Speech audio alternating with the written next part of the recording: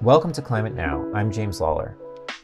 We have an exciting announcement to make at the top of this episode, which is that Climate Now has been nominated for the 26th Annual Webby Awards in the Video Science and Education category. The Webby Awards honor internet excellence internationally. Climate Now is very honored to be nominated alongside organizations like National Geographic and BBC. Voting for the public is open through April 21st, and we need your help. You can vote by going to vote.webbyawards.com and searching for Climate Now. Thanks so much, and on with our conversation today. You're listening to Climate Now.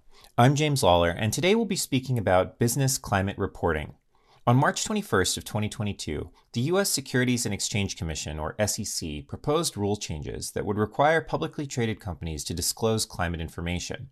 The proposal is under comment until May 20th, 2022, and once adopted, it will phase in requirements for publicly held companies to assess and disclose their climate-related risk, greenhouse gas emissions, and how they are aligning their business models to be prepared for a changing climate and energy transition. Here to speak with us today about why the SEC is proposing these rule changes and how they might impact businesses is Nir Kaysar. Nir is a Bloomberg opinion columnist covering the markets and the founder of Unison Advisors, which is an asset management firm. Nir, thank you so much for joining us on Climate Now. Thanks for having me.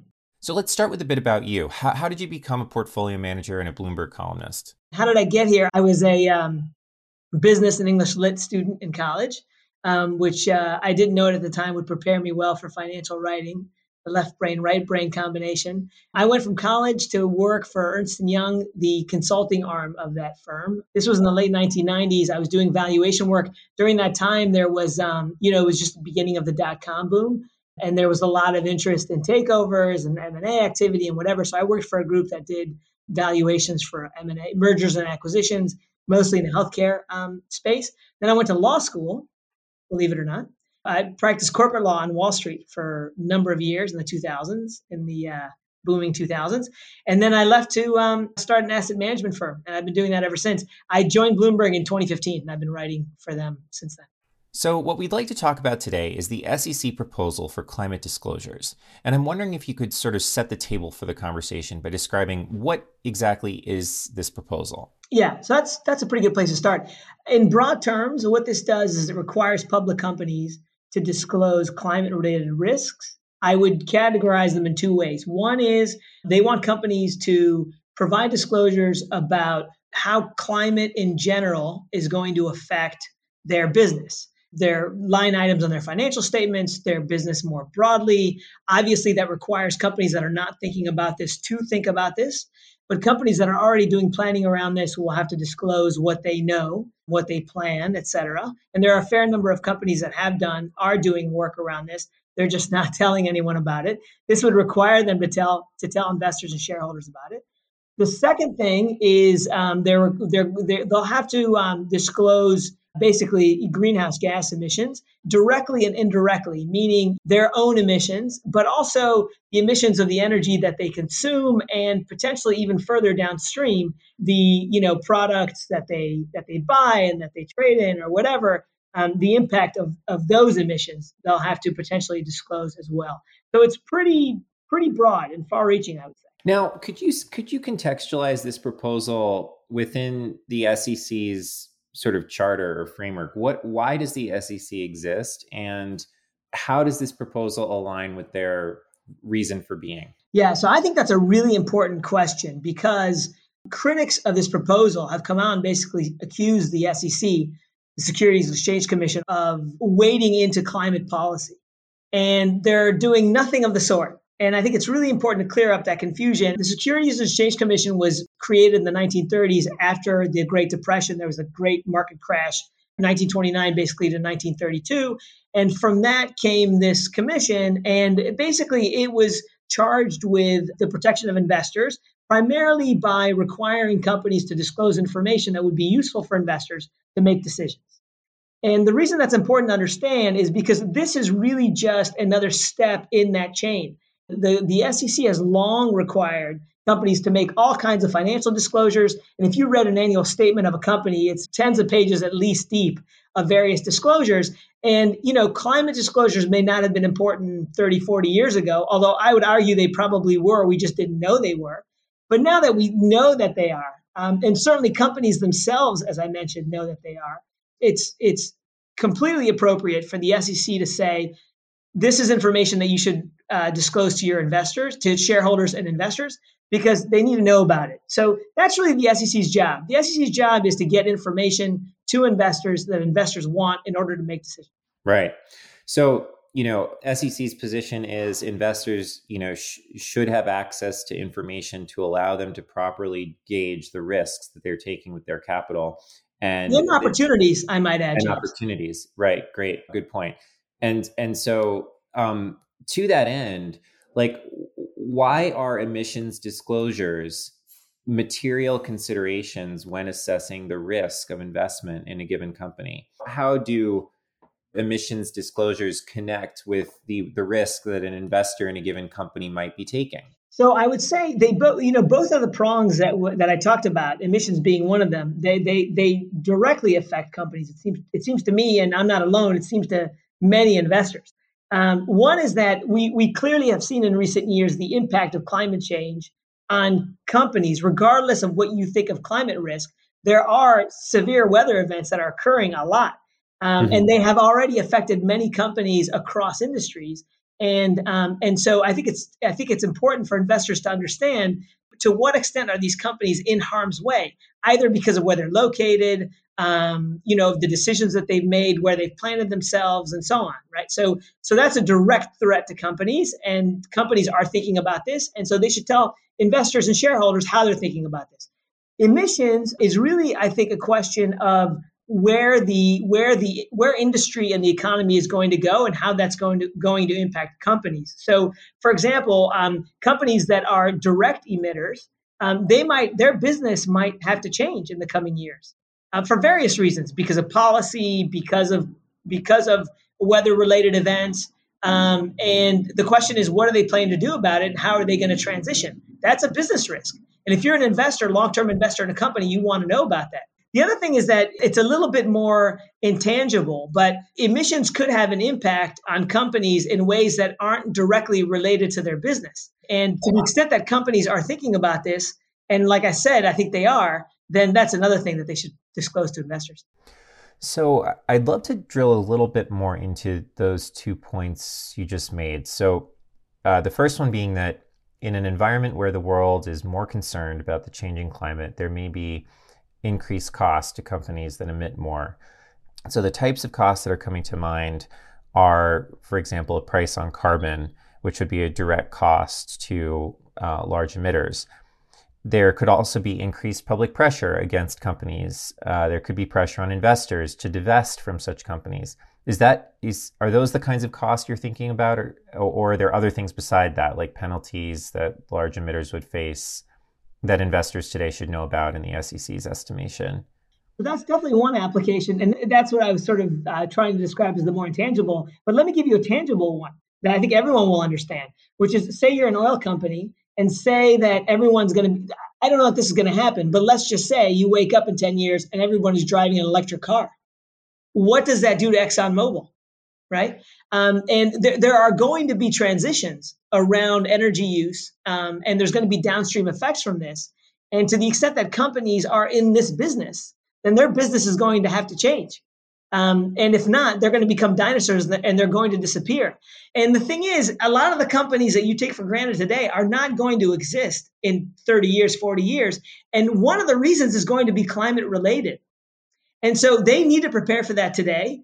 And to the extent that they're not preparing for it today, investors need to know about that. So we're really talking about very tangible impact on business, but we are, you're right to say, also talking about, the regulation that would come from government, consumer preferences. These are all in play, and these are all things that companies should tell investors about. This is a proposed disclosure. What does that actually mean? Yeah, so it's actually relatively straightforward, but the way it works is there's a proposal that's put out. Investors, observers, really anyone, me and you, can comment about the proposal. The SEC will take those comments into consideration, and then they'll issue final rules. But the thing to know is that once the rules have been proposed, they're well on their way. I mean, the only question is going to be, how are they changed around the edges? It would be very unlikely for those proposals to be changed wholesale. Now, what percentage of companies today are regularly assessing, climate risk and their emissions? Because it strikes me that that's probably a very small percentage of the total number of companies that would have to comply with this rule. That's the $1 million question. This is why we need companies to communicate with us more than they do. And when I say us, from the perspective of the SEC, I'm really talking about, again, shareholders and investors. And it's going to have more downstream effects, which I'm sure we'll get into. But the important thing is that we're in the dark about all this. And all we can do right now is speculate. My guess is that more companies are thinking about this than you think. Because ultimately, these are very shrewd, smart people with sharp pencils who are in the business of making money. And they understand that these are big risks, and they don't want to be caught flat-footed after all the extreme weather events we've seen in the last few years. So my guess is the vast majority of them, I would say, are thinking about this. But the bigger reveal is coming. What's going to be interesting is, to the extent that they haven't been thinking about this, it'll be very embarrassing for them to say so. How will they handle that? I mean, can you imagine a company in a year or two from now coming out and saying, well, we just haven't done any work on this. Sorry, folks. We'll get to work and we'll let you know in a few years what we think. Hard for me to imagine that. So my guess is it's a minority of companies that haven't done any work on this. And my guess is those companies are getting to work literally yesterday. Right. Let's turn to the downstream impacts of this.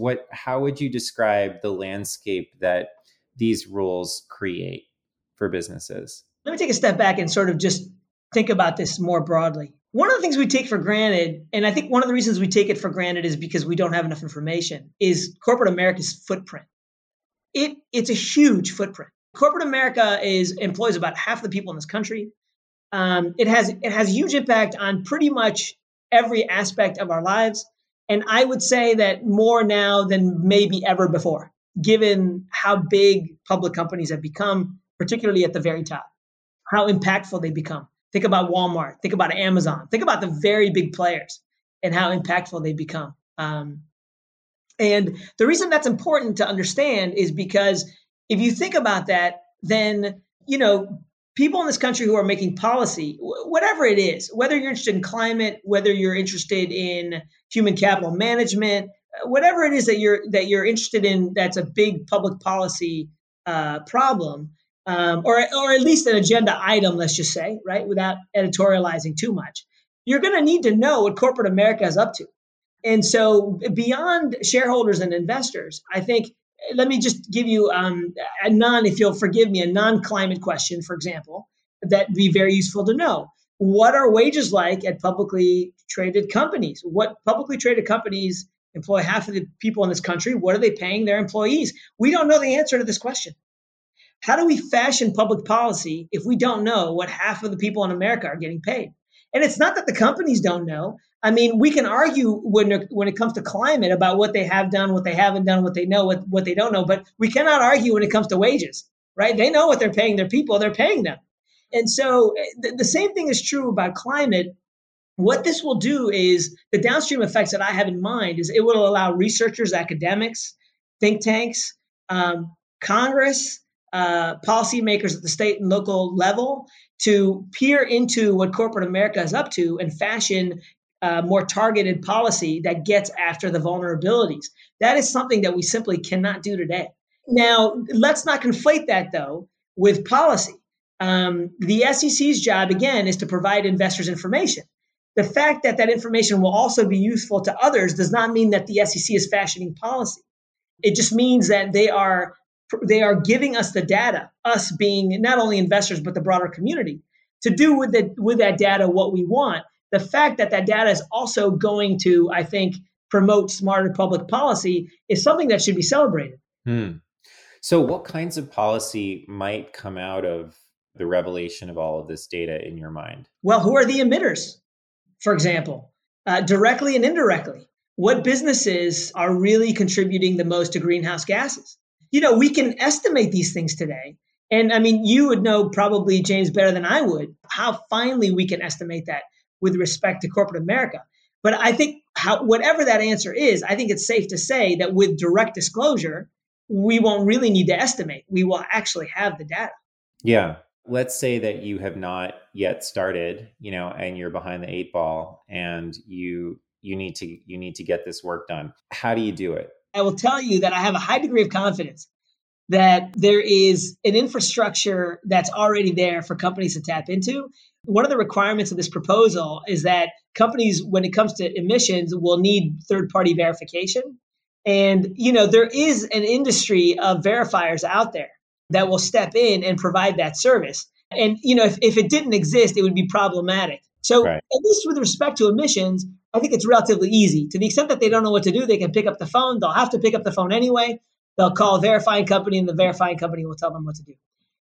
It's a harder question with respect to the actual business risks. And I think there, to the extent they haven't done any work, they're going to have to roll up their sleeves and do real thinking. I mean, what I envision is, some people around a boardroom pulling out their financial statements, line item by line item, and thinking about what the risks are. And again, I don't think they have to start from scratch. I think there are a lot of smart people who have thought about this. And there's a lot of literature out there about climate-related business risk that they can tap into. It's going to be a lift. They're going to have to do work. And they should do work. And to the extent that these rules push them in that direction, then I think it's all for the best. Mm-hmm. So one of the criticisms that you addressed actually in an article you wrote recently in Bloomberg was that this is sort of an overstep by the SEC because it gets into, quote, like ESG territory. And ESG, it's used for a lot of different purposes by different people. I wonder if you could just reflect on the statement that you were kind of rebutting and this term ESG in particular. ESG is a funny thing. When I get a hold of the pioneers of this ESG movement, they really dislike the tag. I mean, they wish that they could have tagged it something different in inception. And I find that that's common to all pioneers. It's like, they don't name it. They just do it because they're just smart, thoughtful people. And then it's named by somebody else. And they're like, we wish we had done more at the beginning. Mm-hmm. So, but we're stuck with it. We're not going to get rid of it. And ESG, for the uninitiated, environmental, social, and governance. And ESG is, I think, widely misunderstood. If I can just get on my soapbox for a minute, ESG is an investing style. It is often confused with a values/impact movement. It is not that. People hate to hear this. They really don't want this to be true. But unfortunately it is, well, not unfortunately, I think it's fine that it is true. And I think it's useful to understand. ESG is really a portfolio management tool. What it does is it's trying to identify companies with either risks or opportunities along the environmental, social, governance spectrum that when considered in a portfolio can be expected to have to result in a better performing portfolio, either because it reduces the risk of that portfolio or because it increases the return of that portfolio. That's what ESG is. Now, ESG, like any investing style, requires data. You need data, right? You need inputs in order to get the output. And people confuse the data with ESG. ESG is what someone chooses to do with data around environmental, social, and governance. But the data itself is not ESG. The data itself is data, and you can do whatever you want with it. The reason I'm sort of taking the time to unpack this is because just as it's important not to conflate this SEC proposal with policy, it's also important not to conflate this SEC proposal with ESG. The SEC is just giving investors the tools, to the extent that they're ESG investors, to use that data, right? But it doesn't preclude other investors in using that data. Right. And if you are a values or impact type investor, that data will probably also be useful to you. So there are many applications to this, and ESG just happens to be one. Mm-hmm. Yeah. What are sort of the behind the scenes interactions like that lead to the release of this rule? And how long do you think this has been gestating? And what was maybe the final straw that made this inevitable on behalf of the SEC? I would say it's hard to generalize because every rule is different. But on this particular one, I would say that it was a groundswell of interest from investors about this type of information. And to be honest, I'm surprised it's taken this long because it's not, and it's really the big investors. I mean, think about pensions, big endowments, sovereign wealth funds. We're talking about trillions of dollars that's being invested. And these folks are looking at these risks and they're saying, we don't have enough information to make the decisions that we want to make. The reason that these big players are important is not only because they're big players, but also because by virtue of their size, they own everything. They're they're referred to. They sometimes refer to themselves as universal investors, meaning that when you run trillions of dollars, you can't just own Amazon or whatever. Me and you can own 5 stocks if we want. If you run $1 trillion, you don't have that luxury. You have to literally own every asset in the world. Well, if you're forced to own every asset in the world, then you're also forced to care about every asset in the world. And now you really need to know what's going on at these companies. And so these big investors have been in the SEC's ear for, I would say, years, maybe over a decade, telling them these are the types of things that we need to know. And we're not going to get them from companies unless you compel the disclosure. And so it was really a groundswell of interest from investors that resulted in this, and incidentally will result in other, human capital management type disclosure. I think that's coming next. But there are other disclosures that investors have been in the SEC's ear about. And that's really why they're doing this. They're doing this because investors want it. And I also imagine that by the SEC mandating these disclosures, it creates a valuable repository of data for investors because everyone's reporting in the same way, no? Yeah, no, I think that's a very important point. I mean, that's one of the, I think, most forceful arguments for compelling disclosure, which is that, if you leave it up to companies, you could make the argument. People often make the argument that if you left this to the market, if investors truly do want the information, they'll get the information. There is some truth to that. I'm not entirely persuaded by that, partly because you're always going to have some holdouts. And like I said, for universal owners, they don't really have the luxury of cutting out of their portfolio the holdouts. So it's not, I don't think it's economically feasible from my perspective. And I would go further. I would say that if it were true that the market could deal with this on its own, then probably the SEC would have never come into existence in the first place. One of the things we learned after the so-called Great Crash of 1929 was that a lot of investors didn't have the information they needed to see some of these risks coming. And so we decided to deal with this by basically making information available. So yes, I think I think we have hands-on experience about where that argument fails. But one of the reasons why an SEC is important is because even if you did leave it to the market, you'd have different conventions of disclosing the same thing. The SEC is the only person who can come along and say, not only do we want you to disclose X, we want you to disclose it in Y fashion, right? This is the way we want you to do it. And not only that, it's a repository for the information in one place. So I as an investor can go online and I can have data that's conformed for me across companies, across industries in one repository where I can access it, relatively easily. So that's a function that only the SEC can play. And so how will this impact, do you think, smaller asset managers? You're an asset manager yourself. There's a huge industry in private equity, for example, that buys companies that are not public companies. I wonder if you could reflect on how does this impact kind of the investing ecosystem outside of publicly traded companies and these $1 trillion investors that invest in them? Well, a couple of things. One is there has been a movement in recent years away from companies choosing to stay private longer or just avoiding the public markets altogether. And we don't know exactly why. One of the things that you often hear is one of the reasons companies are doing this is because we've put so much regulation on top of them, disclosure rules and so on, that they just rather be private, not have to deal with these disclosure rules. That's possible. I'm skeptical that that's driving their decisions. And I don't think that you're going to see meaningful movement between the private and public markets as a result of this proposal or any other proposals that are going to come down the pike. That's just my own personal view. But the second part of that is really how it's going to impact investors themselves, big and small. I think for big investors, the ones that we were just talking about, I think it will help their process tremendously because, like I said, they're universal owners and they're looking at these companies very closely. They have huge teams that are in constant contact with these companies. And so, they'll have a basis on which to have more meaningful conversations with them and the like. So they'll be impacted on day one.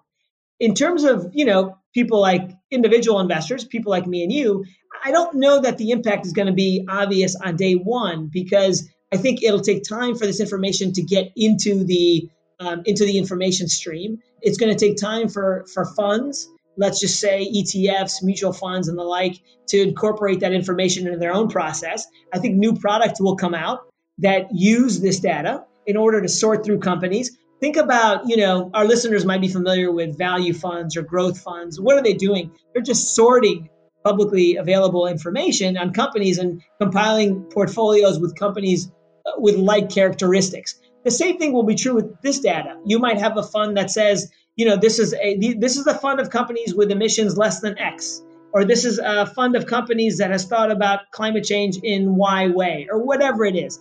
Those products, I bet, will come to market. And it just means that people like me and you will just have more options about how to invest along sort of the climate-related spectrum. But that'll take some time. That'll be, I think, a year, 2, 3, down the road.